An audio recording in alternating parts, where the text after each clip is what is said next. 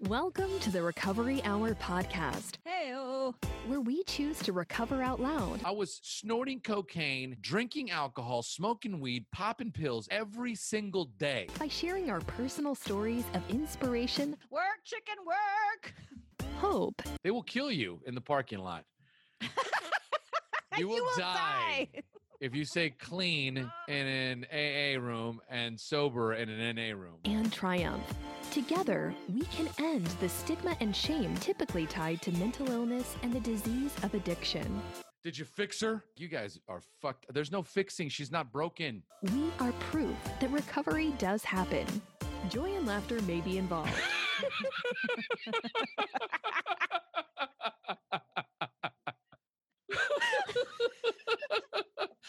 This is the Recovery Hour I've never been asked that before, by the way. with Lori Winfeld. Thank you again for joining us today at the Recovery Hour. I'm your host, Lori Winfeld, and today we have none other than Omar Pinto from the SHAIR podcast, the SHAIR Recovery Community, and he's also a recovery coach. Without further ado, let's get down with Omar. Hi. Hello. Man, you sound different on that mic. Do I? Damn, sexy. Oh, yeah, boy. I even did my hair today. I'm so excited to have you on the show. I'm excited to be here. No, I can't even because this is what I get. Like, Omar? Like, people know who you are, and I'm just brand new. So it's really cool, and I appreciate your time because I know that it's worth something. It is worth something. So is yours. Well, you know, I'm getting there. So much to talk about. I just don't even know where to start. The SHAIR podcast, what exactly does SHIR mean? So it's had its evolution over time. It started out with sharing helps addicts in recovery. And then I tried to narrow the niche down to, sharing helps alcoholics in recovery. And then I was like, you know what? Sharing helps all in recovery. So that's really what it stands for. The most important piece or the most important word there is sharing because, that is that's what we do. It's the ability to be open and honest and vulnerable that gives us an opportunity to heal. So sharing is the big piece of that. And that's what I based my podcast on, or the reason why I did it was because I wanted to give anyone an opportunity to share on the podcast. So I would invite all my friends. When I first launched the podcast, I didn't know anybody in the podcast space. So I would just invite my friends that I knew in the rooms and I'd say, hey, would you be on my podcast? And then I would get two questions. One, what is a podcast? And then the second question was, does this go against the 11th tradition? So it was... Oh my God, the 11th tradition. So I started in the rooms. So I know that must be the one about not media, blah, blah, blah. And that is honestly one of the things that was so hard for me when I went into that program because I knew almost immediately that I would be living my life and my recovery and my sobriety out loud. Mm-hmm. Because it was such an annoyance to me when I became sober that when I did walk into those rooms, I knew a lot of people. And I was pissed at them. I was like, how the hell could you be going through this and not have told me? I felt sort of like a cheater in a way because almost a year after I was there, I was on the cover of a magazine talking about my sobriety. So I don't go back until I get my chips. I'm like, it's been 5 years. Hi. And everybody thinks I've been off the wagon, but it is what it is. It's so important for us to be able to tell other people's stories because that's really what's healing and helping. Absolutely. Okay. And then, so the SHAIR, there's the podcast. Then you have the SHAIR Recovery Community. Talk to me a little bit about that private community. Okay. So in 2015, I launched the podcast. So February of 2015, I launched the podcast. So we're talking 5.5 years into it. And almost simultaneously, that same year, I also launched a Facebook private group. And it started doing really well. So both, I would say by the time I reached about a year with the SHAIR podcast, I had a pretty decent amount of people listening, and I had a pretty decent amount of people in the private Facebook group. So I started kind of thinking to myself, wow, I think I might have something here, So that's kind of like how it started. And that was is a free group. I still have that, called the SHAIR Recovery Network. That one's also changed a bunch of times too. Oh, yeah. So that one's called the SHAIR Recovery Network, and anyone can join for free. And there's almost 6,000 people in there. That's awesome. And so the idea is just to have a safe space to discuss recovery. And I was really conflicted when right before I launched the podcast. I had celebrated 10 years in sobriety, and I didn't know whether I could say I was 10 years of sobriety or 10 years clean. I was in NA, I was in AA. There was a lot of I remember saying I was clean and sober. Right. And so that just pisses everybody off. Why? Why is that such a thing? Like, who gives a shit what you are? You're like, I'm not taking, using, drinking, whatever you want to call it. You would think. Right. You would think. But there are people that will kill you in the parking lot. You will die. You will die if you say clean in an AA room and sober in an NA room, right? And so I was 10 years. I was just celebrating 10 years of sobriety. And I went into a NA chat. It was an NA private Facebook group. Okay. And I said, hey, guys, I'm super grateful. I just celebrated 10 years clean and sober, all right? And somebody posts on my post, hey, congratulations. And we don't use the word sober in this group. Just somber. Right. And I lost my shit. Right. I was like, well, I couldn't have done it if I hadn't gotten clean and sober. Right. And they're like, again, I want to remind you that, this is not right. And so I go on this war path. So you know what happens in early Facebook for those of us who when we first got into Facebook. And we were adults. And adult 6-year-olds that decide to go on a 107 post debate in Facebook, fighting with somebody else about rhetoric. And I finally private messaged this guy and unleash on him, and he unleashes on me. And at the time I wasn't married. I was dating my wife. Right. We met a few months before my 10-year anniversary. Okay. So we were together on my 10-year anniversary date because I was going to take her to the meeting. I was going to be sharing my story. Oh my gosh. 10 years at my AA group. And I'm posting in an NA group and I'm fighting with them. And my wife is a normie. So she doesn't understand any of these shenanigans. And you guys are dating at the time. Yeah, we're dating, which is a miracle that she said yes after this day. She's still around. Right, after this day. Because I come out and I'm seething. I'm like, this motherfucker, this guy. This guy's telling me I can't say sober. I'm 10 years clean and sober. You know what it took for me to get here? And she's like, wow, that's I don't know if this is the best way to celebrate your anniversary. All fired up, right? And I just looked at her and I was like, oh my God, so embarrassing. And so I said, you know what? Screw this, man. I'm going to start my own fellowship. It's called Clean and Sober. Yes. And I was like, now that I think about it, that should have been my podcast name, Clean and Sober. Oh. There isn't a podcast out there called Clean and Sober. Listen, you might be up to you can do 2. Oh, no. No, we're over it. Lori, you know what it's like to do one podcast. I wasn't thinking when I said that. Yeah. Oof. I just got really excited about the name. No, it is a great name. And, it's never going to change because, well, I'll get to that later. But bottom line was, I was joking. I'm going to start my own movement. But that's exactly what I did. I after I got married, I got into personal development pretty heavy.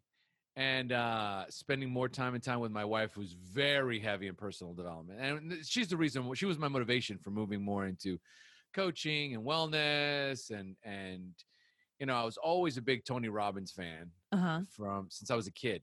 Amazingly enough. Yeah. I was a teenager, right? When I don't even remember. I just remember the first time I saw Tony Robbins doing something. You're like, I love that guy. I love this guy. You know what I mean? And so anyway, I was heavily into it, and I said, you know what? Yeah, I'm gonna start my own podcast, and it's gonna be in recovery. And before I knew it, I started a Facebook group, and now you can say whatever you want in my Facebook group. No, you can't. And that's when you start to kind of understand, right? Like there has to be some kind of rules. We need some kind of boundaries. Right, because then what would happen was you'd have people talking about medical assisted treatment and talking about Suboxone, and I did not want to go there. No. Like that was not my platform. I'm completely holistic.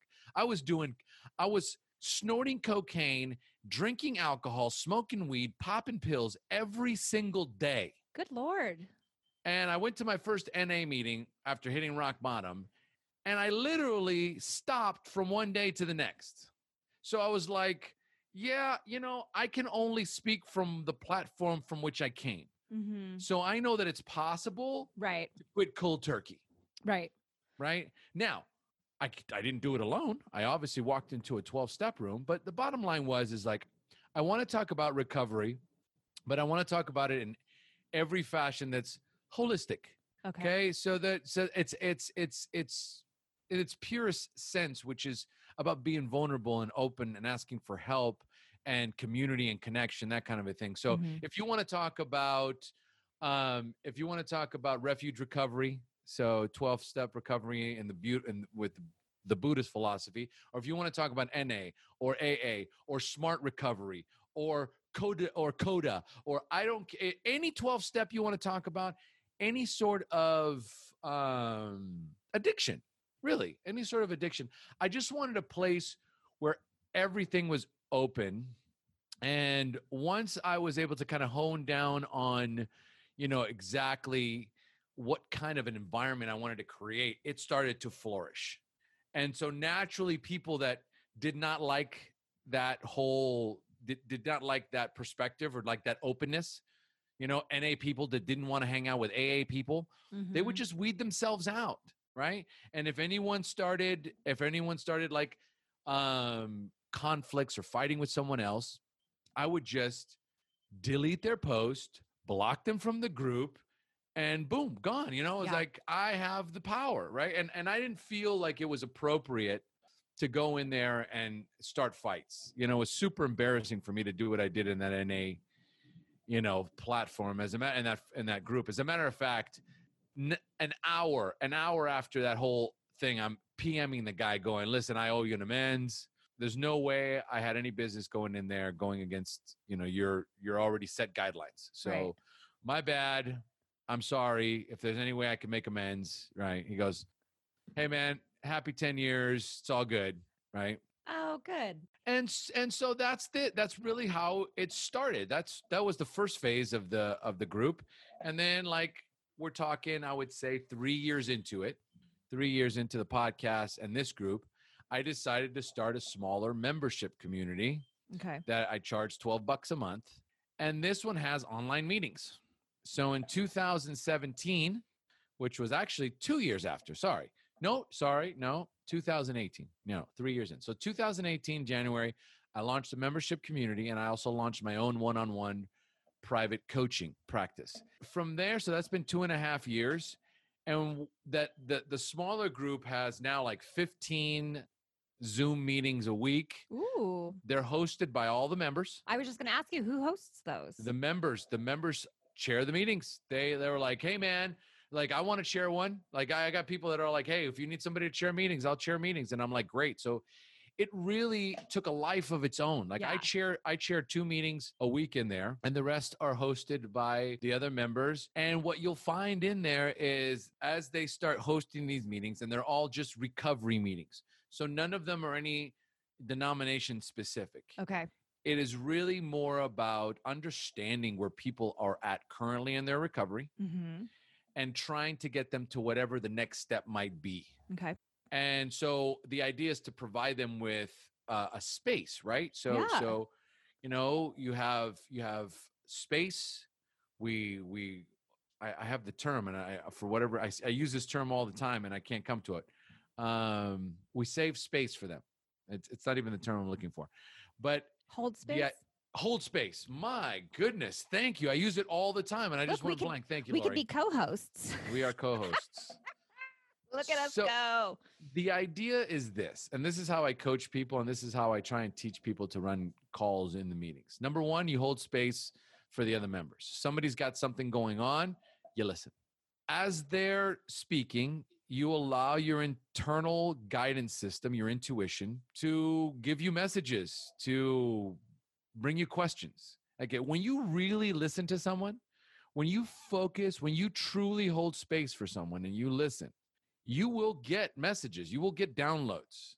Things will come to you. We've all had this happen where a friend comes to you and they're struggling and you know just the right thing to say. Yep. And they go, "Oh my God, thank you so much." Like, wow, I can't believe it. And you're like, "Yeah, I can't believe it either. I don't know where that came from." But this is what happens when you pay attention, when you truly listen and you care. Right. And so this is kind of like the philosophy and the teachings in there, because as soon as you get that download, step number 3 is to ask the question, to give feedback. And so this is a space where people are like, wow, this is kind of cool, because unlike other places, you're going to get feedback. You don't just get, "Oh man, thanks for sharing, dude. All right, cool. Peace out, man." Right. And that's such an important part of recovery, in my opinion, is getting that feedback and having the ability to share with others that have either walked the path or are walking it, or, it might be a fork in the road, but yeah, your intuition to some people. And also I believe that some of us have a gift in that, where you truly are capable of saying the right thing. And it's pretty consistent, where you're not surprised anymore that you're saying the right thing, because you just know. Some people just know. Well, as a matter of fact, yes, you're right. We all have intuition. We all have a guidance system. But just like anything else, the more you practice, the better you get at it. And, I've been in recovery for 17 years. Ooh. So, and I sponsored guys for over 10. So, I mean, like 10 years of solid service and consistent meeting attendance and consistent sponsorship and consistent service, and didn't realize what I was doing. Like, I was honing a skill that I took for granted. I took for granted, how good I really am. Right. And I just assumed that, well, doesn't everybody? Doesn't everybody have this power? Doesn't every sponsor, aren't all of them like this, right? I just assumed that this was the next step for me. I got a sponsor and he took me to the steps. So it was the next logical thing is for me to take other people to the steps. And that's what that's my service. And then I have to do something else for money, right? Right. And so what happened is that I was tired of doing what I was doing for a living. And I joined a mastermind group of businessmen. So I own a business mastermind community. And I basically just shared with them kind of like what I did just right now. Yeah. I launched this podcast. I have this big community. I'm at a crossroads in my life. I don't know what to do. And I'm thinking about launching a business, right? And I don't know what to do with this thing. And they said, why don't you start a membership community and launch your own coaching practice? And I'm like, yeah, but you don't understand the recovery community. They want everything for free. For free. Yeah. And he says, this is going to be a growth opportunity for you. You're going to have to pivot. You are going to have to jump. You are going to have to jump, and you are going to have to trust that you're here for a reason. Mm-hmm. You're here in this mastermind community for a reason.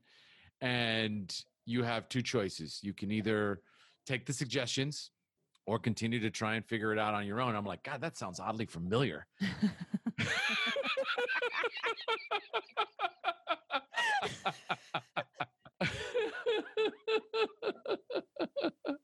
So I remember that from 12-step recovery, right? Like, you can either take the suggestions and, follow the guidelines or do what we did, or you could keep doing what you're doing and keep getting what you're getting, right? And that's really kind of what it boils down to for everything in life. And so what I did was I took another big move. And this time I hired a one-on-one coach, but it wasn't a business coach. It was an NLP coach. What is that? Neuro-linguistic programming. Oh, yeah. So I went. What does that mean? So I got so excited. I'm like, ooh, sounds fancy. So neuro means brain, right? Thanks for Yeah, that. exactly. So if you just kind of break it down, Neuro-linguistic programming. It's linguistic talking, speaking. Yes. Yeah, look at me go. I'm Look smart. at you go. Hey. And guess what we've all gotten since we were born? Programming? Neuro-linguistic Yes. programming. Okay, good. I'm so glad I got that answer right. You, man, A+. A+.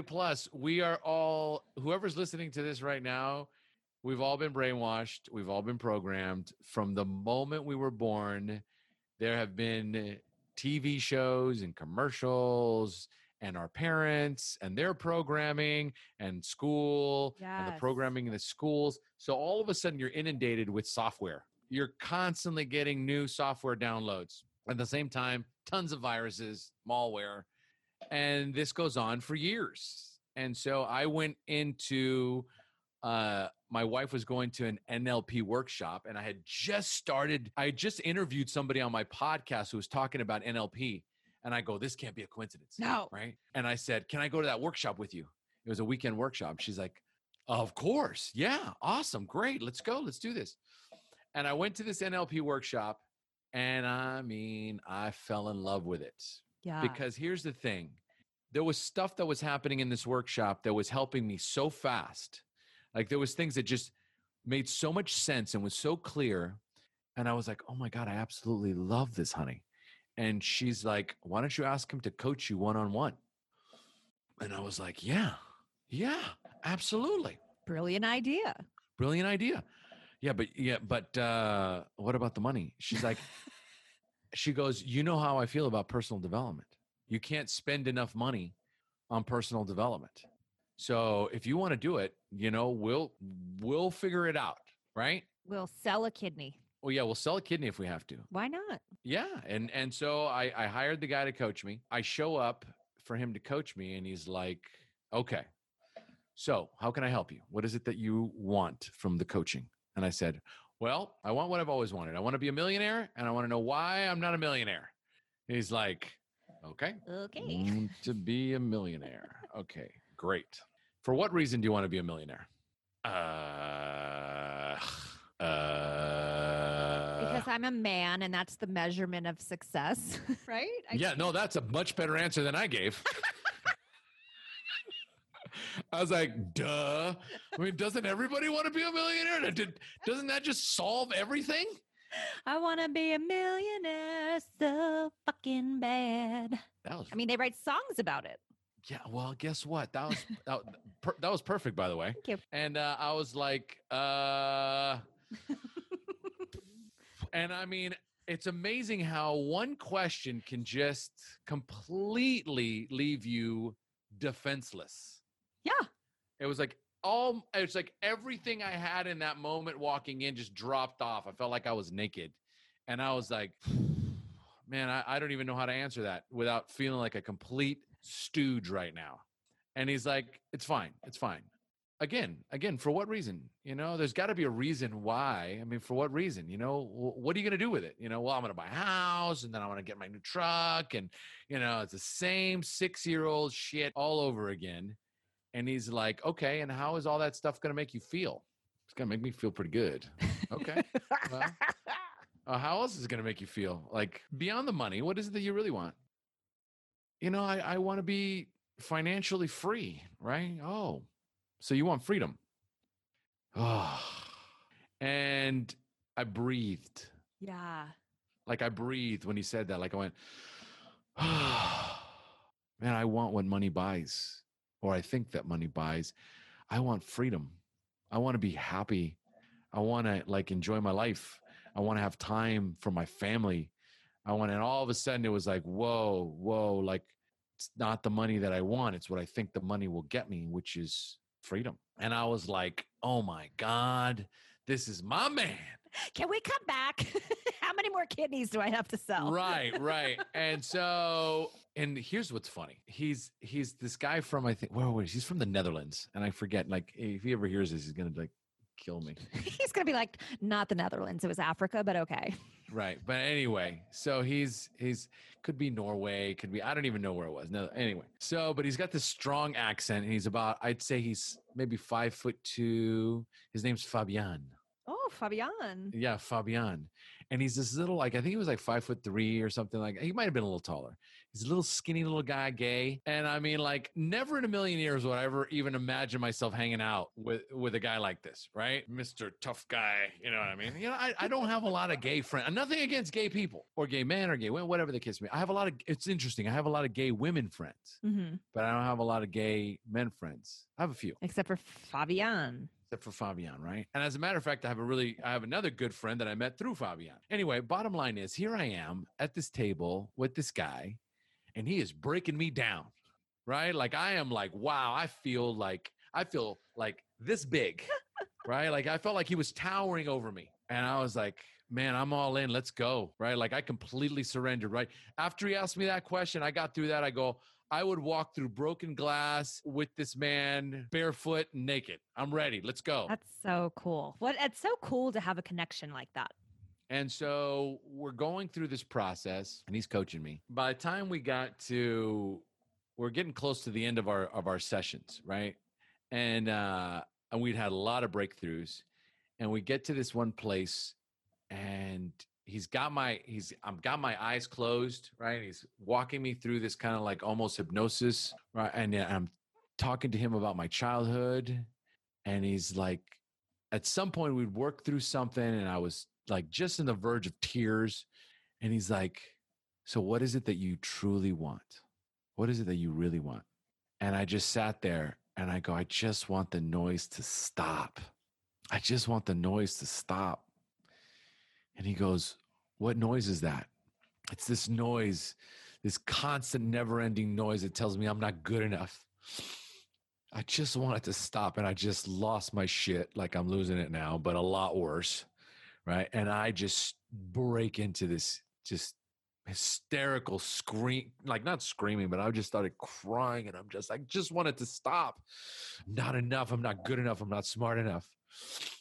And he goes, I understand. When do you think it'll be enough? Omar, what is enough? What is enough? And I mean, again, everything just dropped. Everything is dropped. I was like, what does that even mean? Enough, not enough, enough? This is what's been holding me back all these years, is this noise telling me you're not enough. Enough what? And based on what criteria? What is the measurement of enough? When are you going to be enough, O? When are you going to be enough? And I said, how about right now? He goes, you goddamn right. And I just remember just thinking to myself, this man saved my life. He completely, I'll never forget that. He just completely saved my life. It was something that 12 steps could have never done for me. And we did it in 9 hours. That was it. That was our coaching. It was 9 hours of work. And I had been sober for over 10 years, Lori. Yeah. And I was like, Jesus Christ, there's people in the rooms that are holding on to shit, that they're on the verge of relapse every fucking day because they still got that goddamn voice in their head that says, you are just not good enough. Mm-hmm. You will never be good enough. It doesn't matter what you do. And it's like, where does this come from? How did this happen? And in a second, it was quiet. It was quiet, and I'm just crying. And he's handing me tissues and water, and he's like, it's going to be all right. I got you. Oh. And I just remember thinking, man, this is what I was destined to do. Yes. Yes. This is it. Like, I know what I am here to do. And this was in September, probably October, September of 2017. Okay.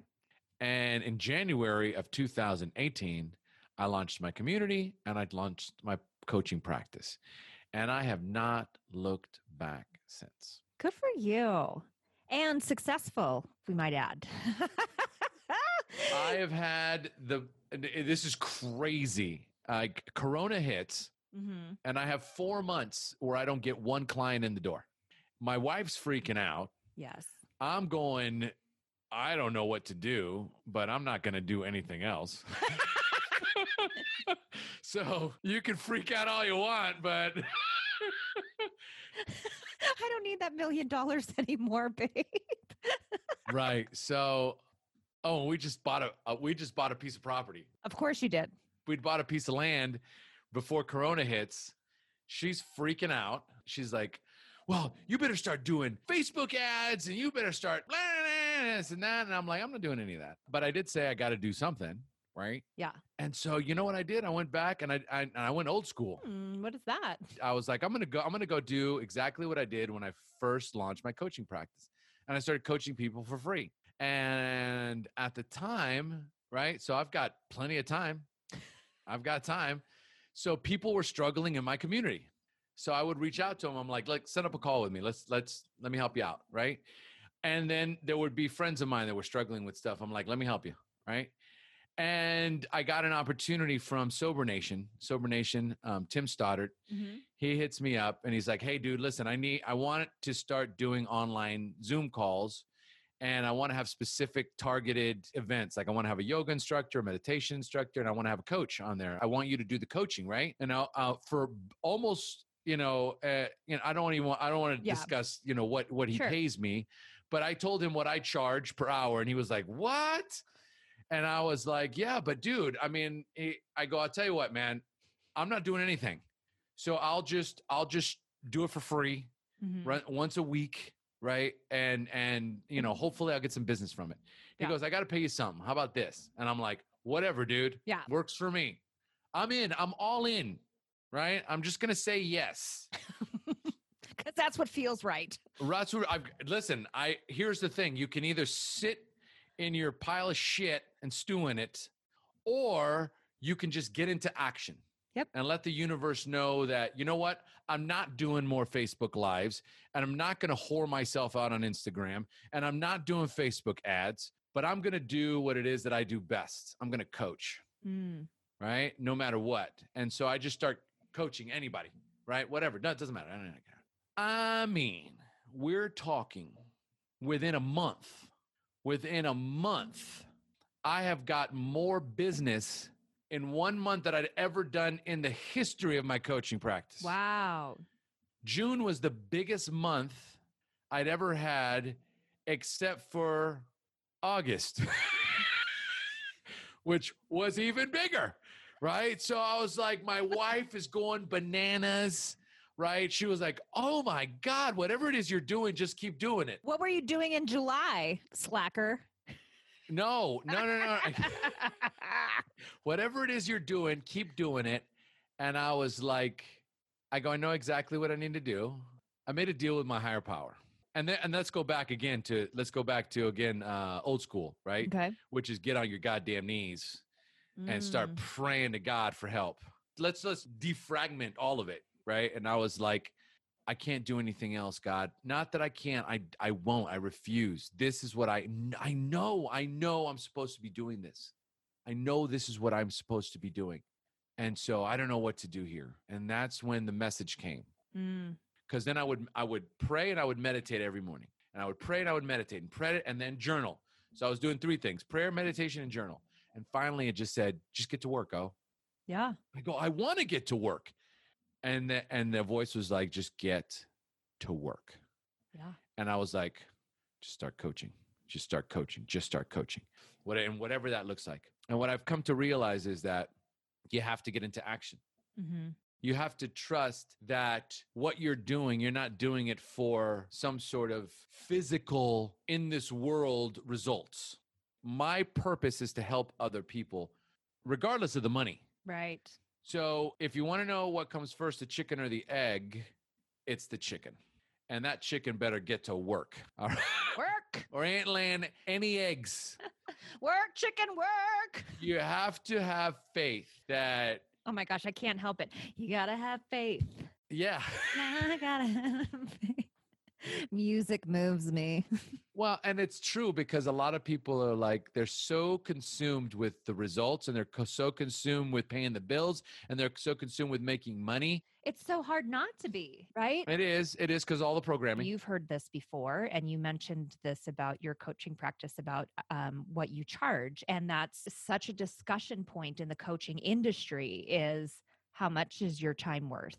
And why is so-and-so charging this much and I'm only worth this much? And it's really a balancing act. I'd love to hear more about NLP. And then what are your thoughts on how do you realize what your value is as a coach in the sense of charging dollars? Great question. Yeah. All great questions. So first of all, the NLP part, which is the neuro-linguistic programming, is really just as simple as getting really good at asking the right questions.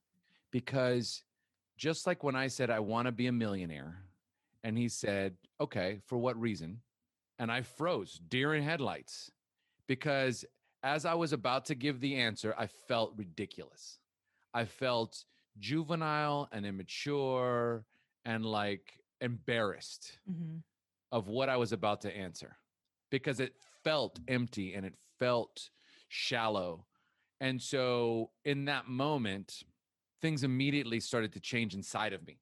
Like as I'm trying to come up with an answer that doesn't sound so juvenile, so embarrassing, right? And I ultimately just blurted out anyway because I'm like, well, I got nothing to lose here, so I better come clean. At that moment, I realized that there was something wrong with my thinking. My thinking was stinking, and it was still stinking thinking. And each time that he would coach me, it was just a series of questions. He would not guide me or, give me suggestions or whatever the case may be. He would just like ask a question. I would answer it. And then he would pick apart the things that I would say. He would formulate a new question and ask me that question. And this is what we did for hours and hours and hours and hours. And I realized, God, this is brilliant. Like this is getting me to open up in a way that I never would have even imagined. And it feels comfortable and it's easy because I don't have to figure it out.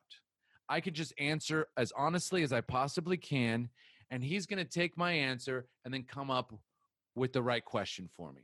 And so really that's kind of what NLP is. And there's a few different things that I do specifically because there's timeline therapy, which is a form of hypnosis in NLP, which kind of allows you to take an event, usually some sort of traumatic event from your childhood, and dissociate from it so that you can look at it from an observer's point of view. Huh. And I do that all the time with my clients. Really? Especially when it's something like very delicate. Okay. Right? Because sometimes you just kind of need to be the observer. Mm-hmm.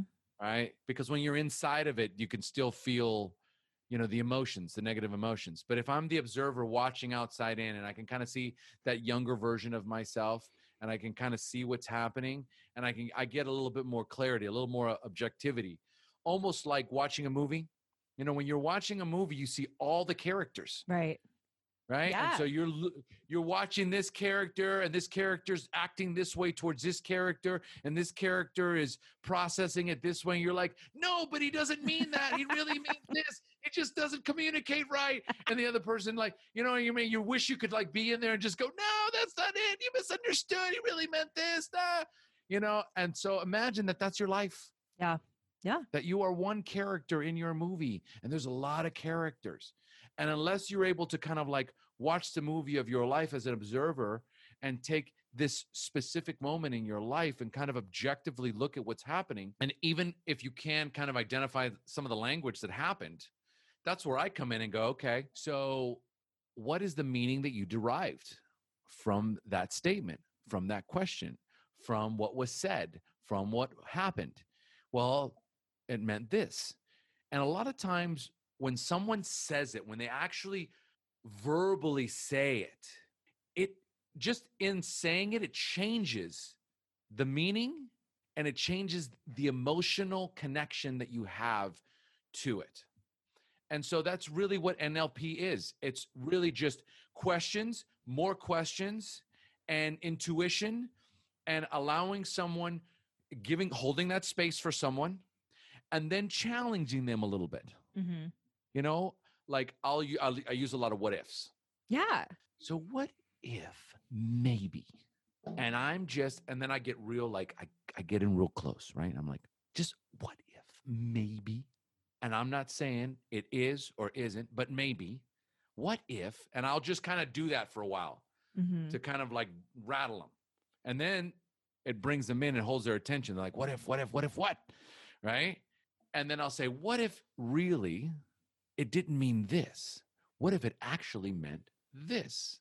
And sometimes it makes so much more sense than what they were currently thinking, that the brain automatically, because it's so efficient and it's so fast and it loves new information, it'll go, oh, this information is a lot more efficient and effective than this information. We're going to get rid of this one, and this we're going to use from now on. And in an instant, that traumatic event changes forever. Fascinating. Okay. And when you see that happening, like I've coached so many people and I've watched that happen. Like it is talk about a gift. Yeah. Talk about the ability to witness someone completely change right before your eyes. There's really no going back. And really, that's kind of like when I was talking to you about that time where I was like, I didn't get one client. And my wife's like, well, what are we going to do? And I go, I don't know what I'm going to do, but I'm not doing anything else. This is who I am, and this is what I do. Yes. Right. And so, and also even saying that to her, right, and even being so clear about who I am, man, that's a game changer. That sense, that conviction, that ability to stand up for yourself, no matter what, the universe just goes, God damn it. O's got moxie. Yeah. Send him some clients. He deserves We'll it. show you. He has faith. Yes. Dun, dun, dun, dun. He's got sorry. So anyway. See, it's hard not to. Just go to the song. So now let's transition that. Okay. Let's transition this idea of NLP. And let's transition from me being 17 years in recovery, me sponsoring guys for 10 years for free, okay? Me taking the leap of faith and hiring a coach and joining a mastermind community, right? And developing my skills and launching the podcast and just constantly providing tons and tons and tons of value for free. Free people. For 3 years. Right. Nothing. Big fat zero. Big zero, right? And I'm not saying that's for everybody. Everybody's different, but for 3 years, not generating an income. No. And then getting coached and recognizing that you've had it inside of you all the time. You just needed someone to help you understand how good you really are. Mm-hmm. I launched my coaching practice, and let's just say that I've already increased my prices 50% the first time around. So then I was originally charging $100 an hour. Mm-hmm. Okay. At first it was like, okay, so I'm charging $100 an hour, and I would get like one coaching client or two coaching clients. And I was like, okay, this is good. One coaching client, two coaching clients, or maybe a third one. Oof, that's a lot. Right. And then I've got my membership community. So I'm hosting those. I'm doing all the hosting on these. Right. So I'm busy, right? I'm hosting the podcast, and I'm making a little bit here and I'm making a little bit there. I obviously was not making anywhere near what my wife was making. Okay. Okay. My wife still works for Citibank, right? And doing very well. I couldn't be living the vida loca, if I didn't have a sugar mama. So, God, she would hate me saying this. Yeah, I'm just kidding. So he's just kidding. I'm just kidding. So she always knew I had this in me. So she had faith that somehow I'd figure it out. But in that first year, again, there isn't big money. Right. Right. I'm still trying to feel confident and comfortable in my value in how I coach. Right. Because there's still, as I'm waiting for this client to show up on the Zoom call, my stomach's turning, butterflies, right? Terrified. Why? When I was a sponsor, I had no butterflies, but all of a sudden there's money on the line. Money means something. Ooh. And so there was all this fear and uncertainty and insecurity. And the only way to work through that is to practice. Mm-hmm. I would take people for free, or I would charge $100. And I would just like, whatever I can take, right? I will take, because you have to, what I call is pay your dues, right? You have to practice. You have to get to a place where you are 100% sure of your value. So there's people that like, well, I'm not sure what to charge. Well, how about you charge this? Oh, that's too little. I'm going to charge more than that. Okay, well, why don't you charge this? Oh, that seems like a lot. And it's like, okay, well, what do you want to charge? I don't know. Everyone's so busy trying to determine what their price is instead of fucking coaching. Stop worrying about how much you're going to charge people and worry about how much value you're going to provide your clients. Am I hitting a nerve there, Lori? It's just funny shit. It's just so true. I love your animation, and I feel like I feel like a male version of myself is right. So I went from charging $100 an hour, okay, and then at some point I got good. Yeah, because you've been practicing for freaking 80 years. Correct. And so all of a sudden I'm like, I'm good, and then guess what? I start getting overloaded, and it's like client. And it's like, and I'm charging $100 an hour, and I'm charging each one individually, right? So I've got to do an invoice, and then I've got to chase them down, and then I'm doing this, and I'm like, oh my God, I'm overwhelmed. Yeah, it's a lot.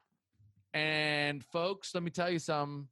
As soon as you get overwhelmed, that message goes right out into the universe. So true. And the universe goes, oh, Omar's overwhelmed. Stop sending clients. He's got paperwork to do. He's got too much paperwork. He's overwhelmed. Slow it down. We overdid it. We overdid it. He can't handle the truth. Can't handle it. So then I go and I reach out to another coach, and they're like, okay, dude, time to stop charging per hour, and it's time to charge per package. Yes. So put together a package and a price, and immediately, the minute you put that out there, it's going to control your flow. Mm-hmm.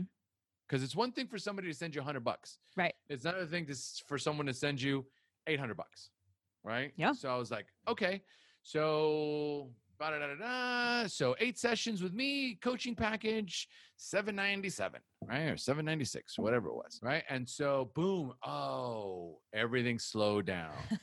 I can't commit to that. Can't commit. No, it got manageable. I did get people that committed to that. I was at that place. Oh, good. I was at that place where the universe I'd already paid my dues. Okay. And so I'd get people that are like, yeah, sure, no problem. Right. And I was like, oh, great. Right. Okay. Perfect. Beautiful. And so it started kind of trickling in. It was manageable again. And then before I knew it, boom, I was too busy again. And I go, wait a minute. Before I start sending a message out to the universe that says, I can't handle this, let me go back to, and I think it might have even been my wife at this point. And she goes, well, what'd you do last time? Well, I just put it in a package. Right. And she goes, okay.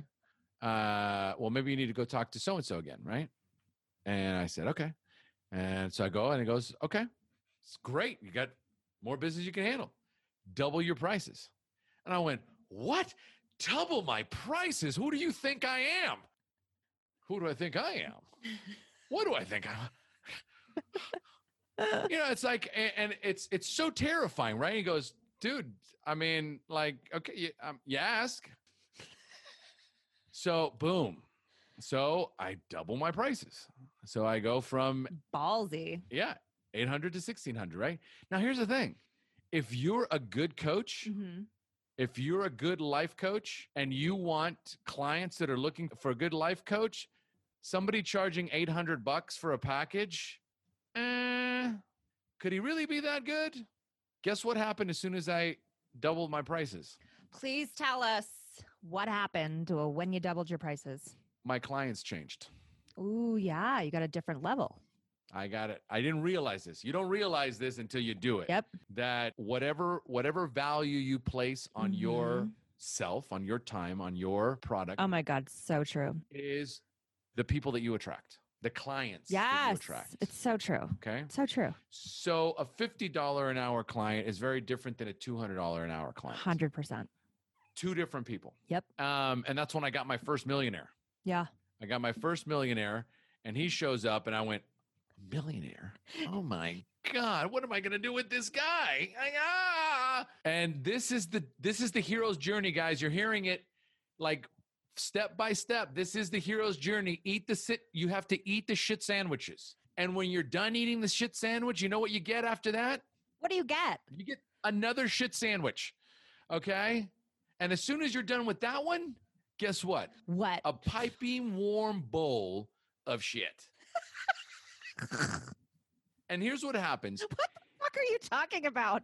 That's the entrepreneurial journey, basically. Okay. You know, you're just gonna keep eating Shit sandwich, bowls of shit sandwich, and then a bowl of shit. a bowl of shit.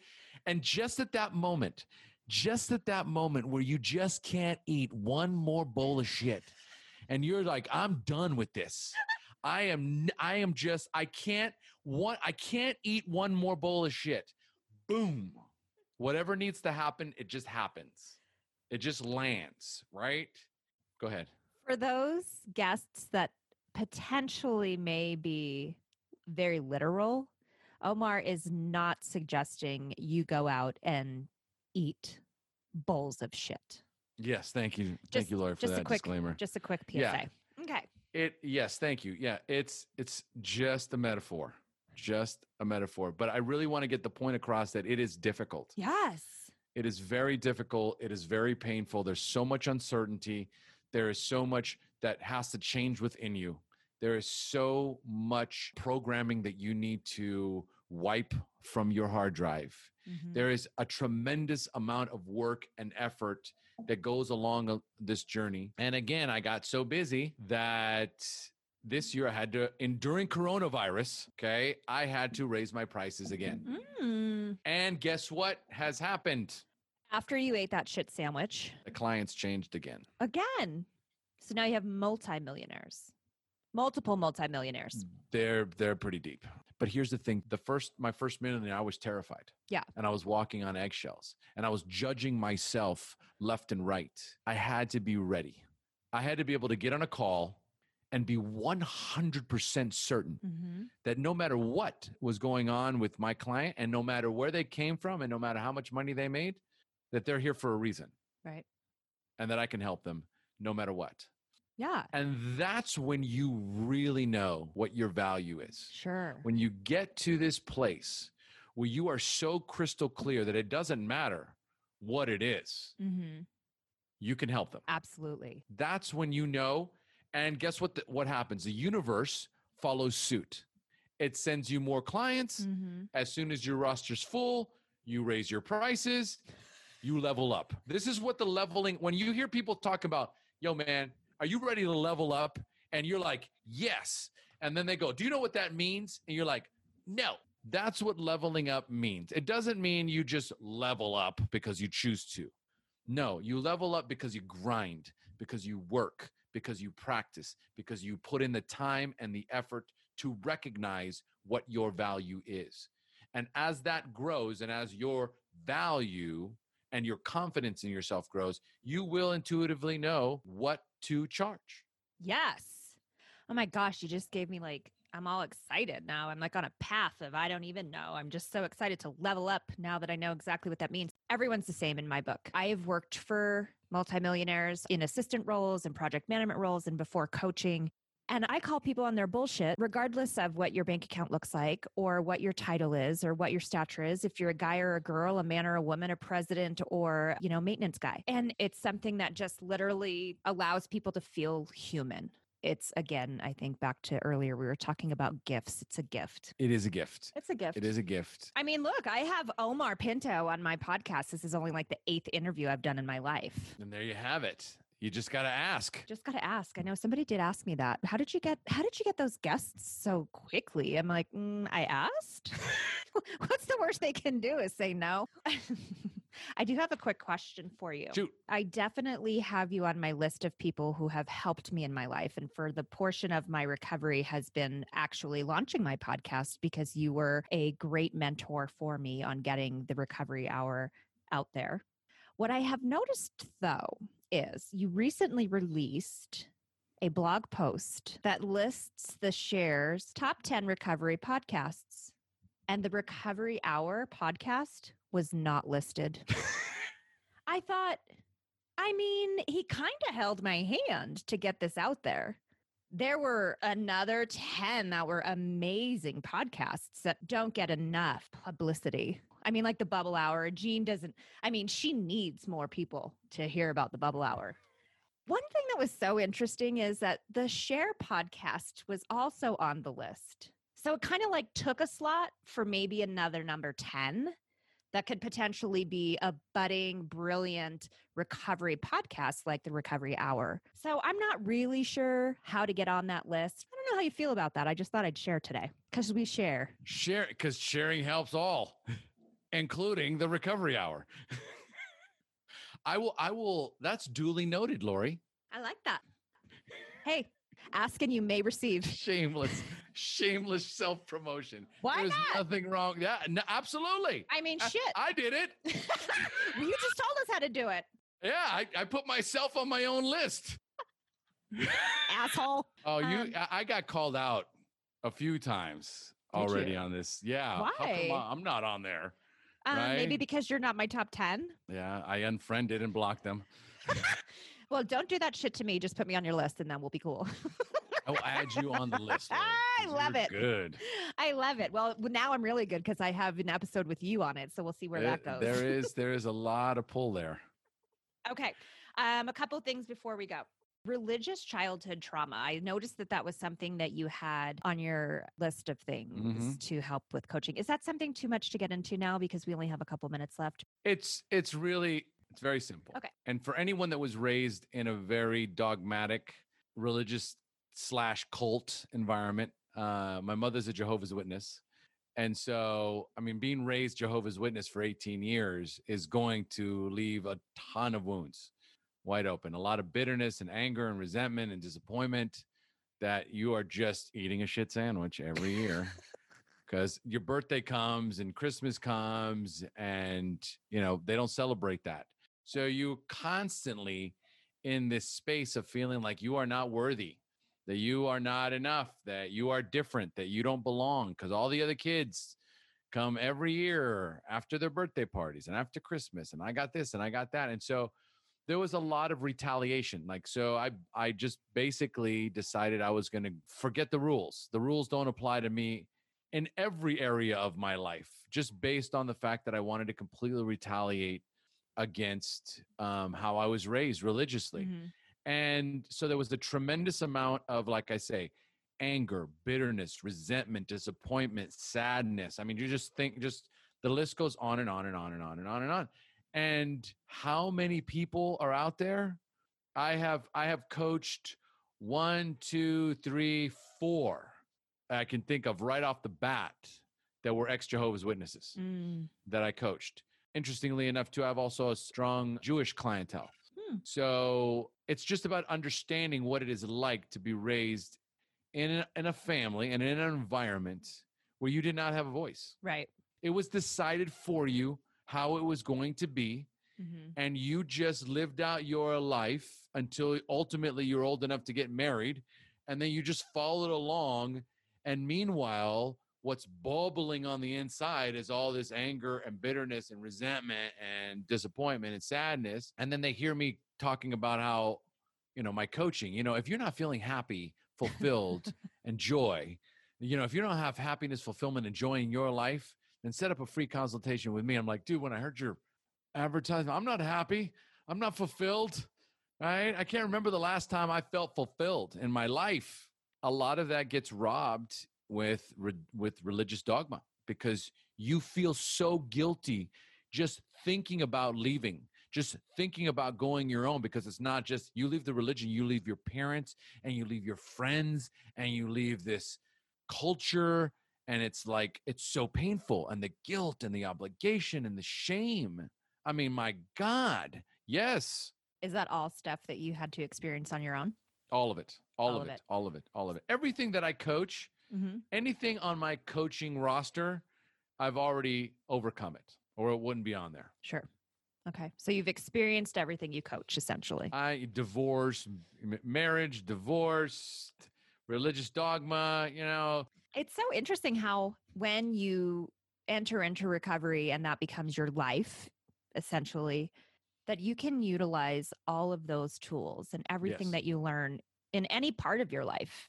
And that's what I love about SHAIR, and also what I'm working on with the recovery hour is just to be able to have those open conversations. And it doesn't matter what you're recovering from. I mean, last week I had someone who has no addiction, not in any shape or form, but she just got through a heart transplant and she's in her 30s. And she is now on the road to recovery that will be a lifelong experience for her that she's mentally has to prepare for. I love to get to a place where there are so many of us that are smashing the stigma of not only addiction, but actually recovery itself. Yes. So I appreciate being in that boat with you. It makes a difference. It does. And like you said about your experience and your gift and what you have given back, I love what we just talked about and what you shared, because it's so important for other coaches, I think, to hear, and potential clients as well, is to know this is exactly why coaches are valued. And you can hear from a lot of people why they're not, or why they're not therapists, or why they're not counselors. There's a certain thing about a coach that has a gift, which you do. And like you just said, I know I do too. And I value that. To place that value at a number is weird sometimes. But again, it is a business. It is. It is a business, and you've done so much and still continue to do things, right? I mean, you still have your communities that you pay attention to, and your give backs. And Oh yeah. yeah, That doesn't stop. I was at my mom's today, just having lunch at my mom's, and she was there with a bunch of her friends. Right? It's my mom, and it's the lady that helps her. So that my mom has a lady that lives with her and helps her out. mm-hmm. And her daughter was there. So the lady that helps my mom, her daughter was there, and her granddaughter was there, who's 17 years old. And we're sitting there having lunch, and my mom's like, maybe you can help out her granddaughter, because she's struggling with this and struggling with that. And the mom, and they're like talking about her in third person, right? She's struggling with this, and she's sitting there, and she's sitting right next to me, right? And I just kind of kept like looking at her like, huh, this is interesting, huh? They're talking about you? They're talking about you here, right? And I go, well, first of all, you guys are talking about her in the third person, so that's not happening. Right? And then I looked at her and I said, I could help you, but do you even want to change? I mean, is it that they want you to change, or is it you want to change? And she kind of looked at me. She just kind of went, I don't know. And then right there I go, well, of course you got 5 eyeballs on you. Right. And who's missing the eyeball? Right. That was good. That was quick. And so they're all sitting there kind of like staring at me, and I'm like, all right, well, do you mind if I take her? She's like, no. So I took her outside and I sat with her. In no way, shape, or form is she ready to open up, but I could tell she was holding on to a lot. And I told her a little bit about my story, kind of did a little bit of a mind read just based on where the energy that I was getting from her. Sure. And I could see that she was like starting to tear up. So I said, listen, I'm not here to tell you what to do or to probe you or to get anything out of you. I'm here to kind of give you a little bit of information about me and what I do and how I do it. And I'm no longer a Jehovah's Witness like everybody else in that room. Whew. And so you might be going through some similar stuff that I went through. And so I'm just going to leave the door open for you. And if you need me and if you want to talk to me, you just tell your mom and I'll come right over. And she's like, I said, do you have any questions? She's like, okay. Anything you want to tell me? She's like, no. I said, you understand me? And she goes, yep. Yep. I said, can I get a hug? She's like, yeah. And I gave her a hug, and she just grabbed onto me. Yeah. And I could feel her starting to let go. And so I pulled back and I looked at her, and she was tearing up. And so I said, yeah, let's do some more of that. So I hugged her and I squeezed her, and then she lost it. Oh. And so any chance I get to do that, right, that's what I do. Yeah. Well, that's an amazing story to end with. I appreciate you sharing that. And it's such a gift, as I said. So to be able to get that in return, you just, at that point, as a human that you're helping someone else is just the greatest feeling. And it, like you said earlier, it's not anything money can buy. There was no money there. No. There was no money to be there, but you couldn't put a price tag on what it felt like to leave. Because like I got in my car and I just broke into tears. Oh. So I realized that I had taken something. I was able to take some of that burden from her in that moment. Yes. Because as an empath, you absorb people's energy, and I took it. Like and this has never happened to me in all my years. I got in the car and I was driving, and all of a sudden I just felt myself like, oh, something's going on here. And I just burst into like that hysterical sort of crying. And all of a sudden I knew that it was from her. Right. And I said, if this is what you need me to do, let me have it. Let me take this from you. Wow. And there's no way to describe it. There's no price tag you can put on it. It is a gift for me to be able to do what I do, so beyond anything that you can comprehend or explain in the physical human realm. There are no words. Amazing. Well, I appreciate you sharing that. And I know that there are other people feeling your feels, because it is. And again, I keep saying gift, because there are some of us that have a special gift. And what you're talking about right now, when you feel that, you know that you're changing someone's life. Yeah. And that's life changing for us. Thank you for sharing. If you want to find Omar, either go to theshairpodcast.com and remember to spell share SHAIR, or go to omarpinto.com. Amazing. You gave us so much today. Thank you for your time. Thank you for adding me to your top 10 podcast list. I can't wait to see that. I love you. Oh, God. The bold and the beautiful. I learned from the best, my friend. Okay, that's it with Omar Pinto. We're out. Thanks, Lori. Killing me. Oh, my God. That was good. Fuck, I don't know. And now I need a nap. Thank you for listening to this episode of the Recovery Hour podcast. Successful podcasts equal subscribers and good ratings. Please take a few minutes to rate, review, and subscribe. To learn more about me, your host, Lori Windfeld, jump on over to therecoveryhour.com. Here you'll find information on my coaching and speaking practices, as well as information on guests of the show. If you're still listening to this and you haven't subscribed to my mom yet, what are you doing? You're lame. So go do it right now. All right, calm down. Sorry about that. He's just really excited for this to be successful, since I've been spending all of my free time on this project and not with him. While you aren't lame, as my son suggests, I would really appreciate a few minutes of your time to subscribe. While it doesn't seem like much, it really does help my goal in spreading the word of recovery. Until next time, let's continue to inspire, live, and give.